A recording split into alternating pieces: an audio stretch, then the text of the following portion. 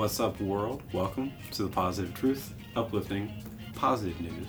Help you believe in yourself and the world around you. Tell me what we're trying to bring. Here at the Positive Truth, we're trying to bring awareness, empowerment, inspiration, optimism, and understanding the communities everywhere. JP, how are you, sir?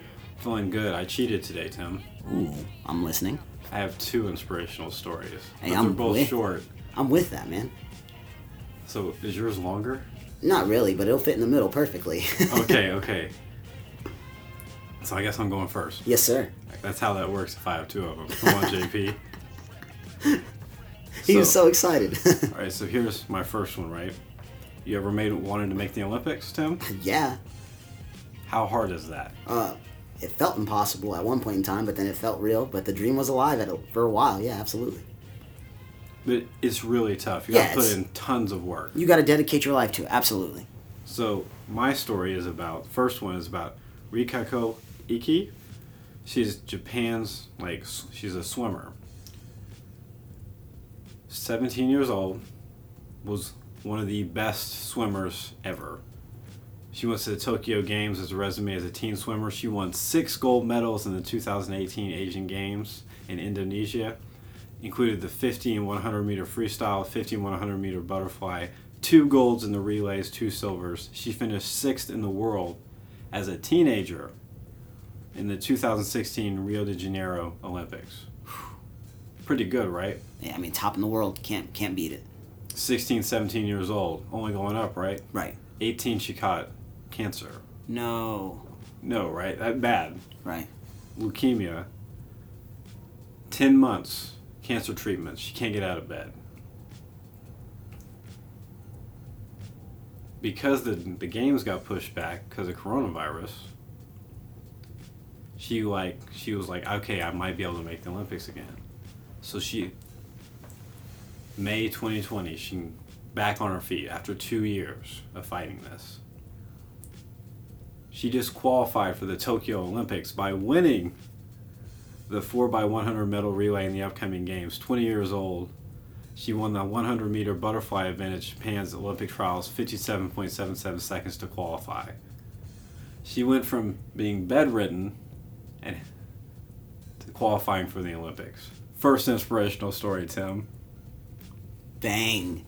Okay, so first off, we're going to have to follow up. I low-key remember watching her swim in the Rio Games. You know, I'm a big Olympic fan, so I watch everything from noodling, that little random sport on the ice, to the marathon. I'm just about that life. I get up early and I stay up late.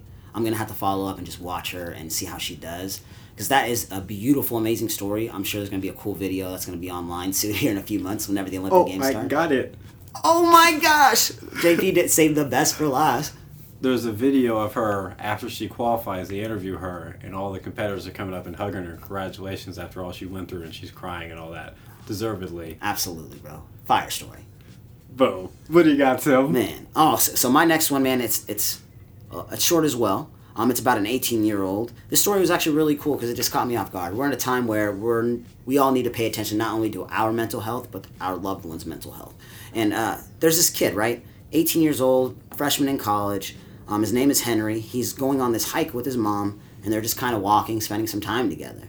And there's this peak. It's called Squaw Peak. It's about 1,600 feet. Nothing too crazy. And they're walking, and they see some people, peeking over, plenty of other hikers that are around. And they see 2 hikers. One was in their 60s wearing all pink, and it was her husband with her, and they were just both kind of looking. And, Henry didn't think anything of it as they were walking by, talking, just getting this last little bit of time together before he goes off and has fun in college. But then all of a sudden, he heard something, him and his mom did, when they turned around. And they looked over, and the guy was yelling, "Paula! Paula!" His wife had fallen over the peak. Of course, everybody's running over there, but nobody could see her, nobody could hear her. Henry, being the young 18-year-old, he was quoted by saying, "My young, dumb brain was like, I can do it." So he goes over there looking for her. He starts to climb down this peak, man. 18 years old, 1,600 feet in the air. He's like, look, I'm going to look for her. And when he starts to climb down, he ends up seeing her. "Wait, Paula, is that you? Paula!" She started moaning. She was actually really, really hurt. She ended up hurting her arms, her legs, had a concussion. She fell over 75 feet. It was bad. It was bad where she ended up landing. And she was in a place where rocks could have came down and she could have fell over she didn't know what was going on. After yelling at her, he noticed she wasn't aware of everything that was going on. Her head injury was pretty bad. So he knew he had to get over there immediately because he could see if she rolls over 2 times, she's going to fall off of this cliff. And he didn't want to do that. So he gets over there as fast as he can. He climbs through some rocks. People call 911. He gets over to Paula and stays right next to her just so she didn't move. And when he got close, he noticed that she was really, really hurt. It took 45 minutes before anybody was able to get there. But the issue was they couldn't get to where they were.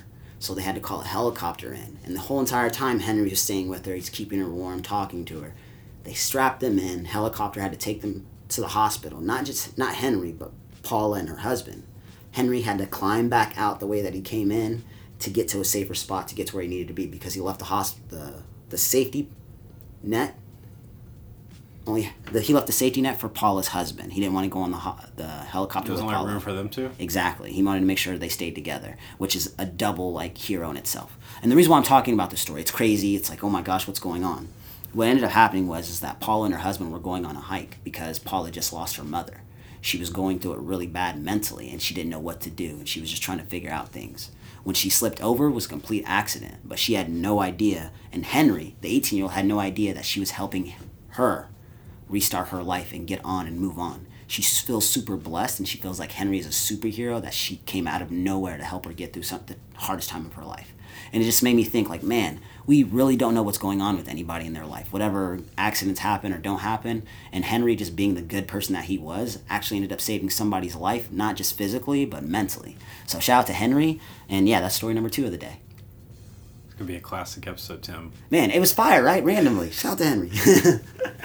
Before we get to our last inspirational story, we need to pause and do audio meditations where me and Tim talk about one thing we're grateful for each. Because of the stresses of life, we often overlook all the great things going on in our own lives. We encourage everyone listening to think one thing you're grateful for as well. Guaranteed to make your day so much more positive. Tim, what are you grateful for today? Knowledge. Knowledge is power, man. I'm not reading as much as I'd like to, but I am around a lot of people that do read, so the fun facts that you guys throw at me, and I said you guys for a reason, it's pretty amazing to me because it's starting to stick, and yeah, we're getting older, so knowledge is fun now. I'm grateful for socks. Comfy socks are amazing. I know that's something super simple, but... I just reminded me of socks. Like in college, I used to wear butterfly socks and stuff for track meets. Like just... What are butterfly socks? Socks with butterflies on them, man. Like, okay. I would go to like the kids section and go find the biggest socks I could find and wear them for track meets just because they were thin, light, and I knew they would stand out and people would look at them, college years, being goofy. But I love socks too. Socks are the best. Thanks. Speaking of trying to stand out and being young, when you're young and you want to play, what stops you? My mom. But that's about it, right? In the sunlight. Yeah. You will play with anything. Facts. Dumpsters. I didn't care, bro. It don't matter. It doesn't matter. When you're young, if you're bored enough, you will find something to play with.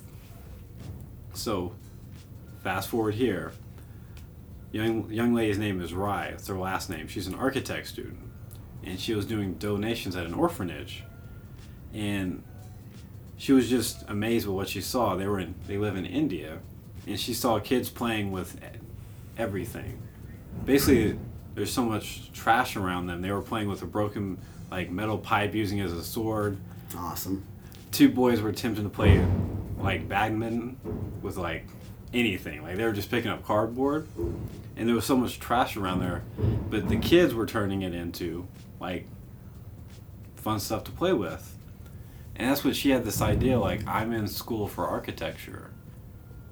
But wouldn't it be awesome if I could take all this trash and turn it into playgrounds for free? So what she started doing is she started going around and picking up tires. She's like, tires are safer, I can clean them out, and everything will be good with them. And she's built 275 playgrounds out of tires. Swings, the little teeter-totter things, all sorts of things out of these tires that kids can come play in. And she's building them in places where there's no playgrounds, nowhere to do them for safe, because she was like, India lacks safe spaces for safe creative play. I have to change that, because whenever I was younger, I couldn't go outside and play, and that really I regret not having that, so I want to build that for other people. So she's been Instead of her taking her architecture degree and getting a humongously good paying job, she started a nonprofit and has been doing this for 2 years, and she's built 275 of these. She's built them in public spaces, schools, refugee camps. She's crushing it. Man, it's beautiful. It's like her childhood made her after seeing a bunch of kids playing with trash, it reminded her of her childhood not having it, and she used her skills to give back. It doesn't get any better than that, man. Shout out to Bruce for giving us that quote. If you can't give money, give your time, give your skills. And that's exactly what she's doing. That is a superhero in my eyes. This is a classic inspirational episode, JP. Do we have a classic quote to get out of here? Man, don't watch the clock, do what it does. Keep going. Quotes by Tim. Ha, so true. If you want to support the podcast, make sure to like, share, subscribe, rate, and review. 5-star review helps us out so much, helps us spread our message of positivity out to the world. We also have a Patreon, where if you subscribe, you get a bonus positive news episode every single week. And we take all of our Patreon money and our sponsorship money, and we donate it every single month when we do our favorite positive news stories of that month. And whoever the Patreon tells us to donate to, that's exactly where we donate to. We're out. Stay positive.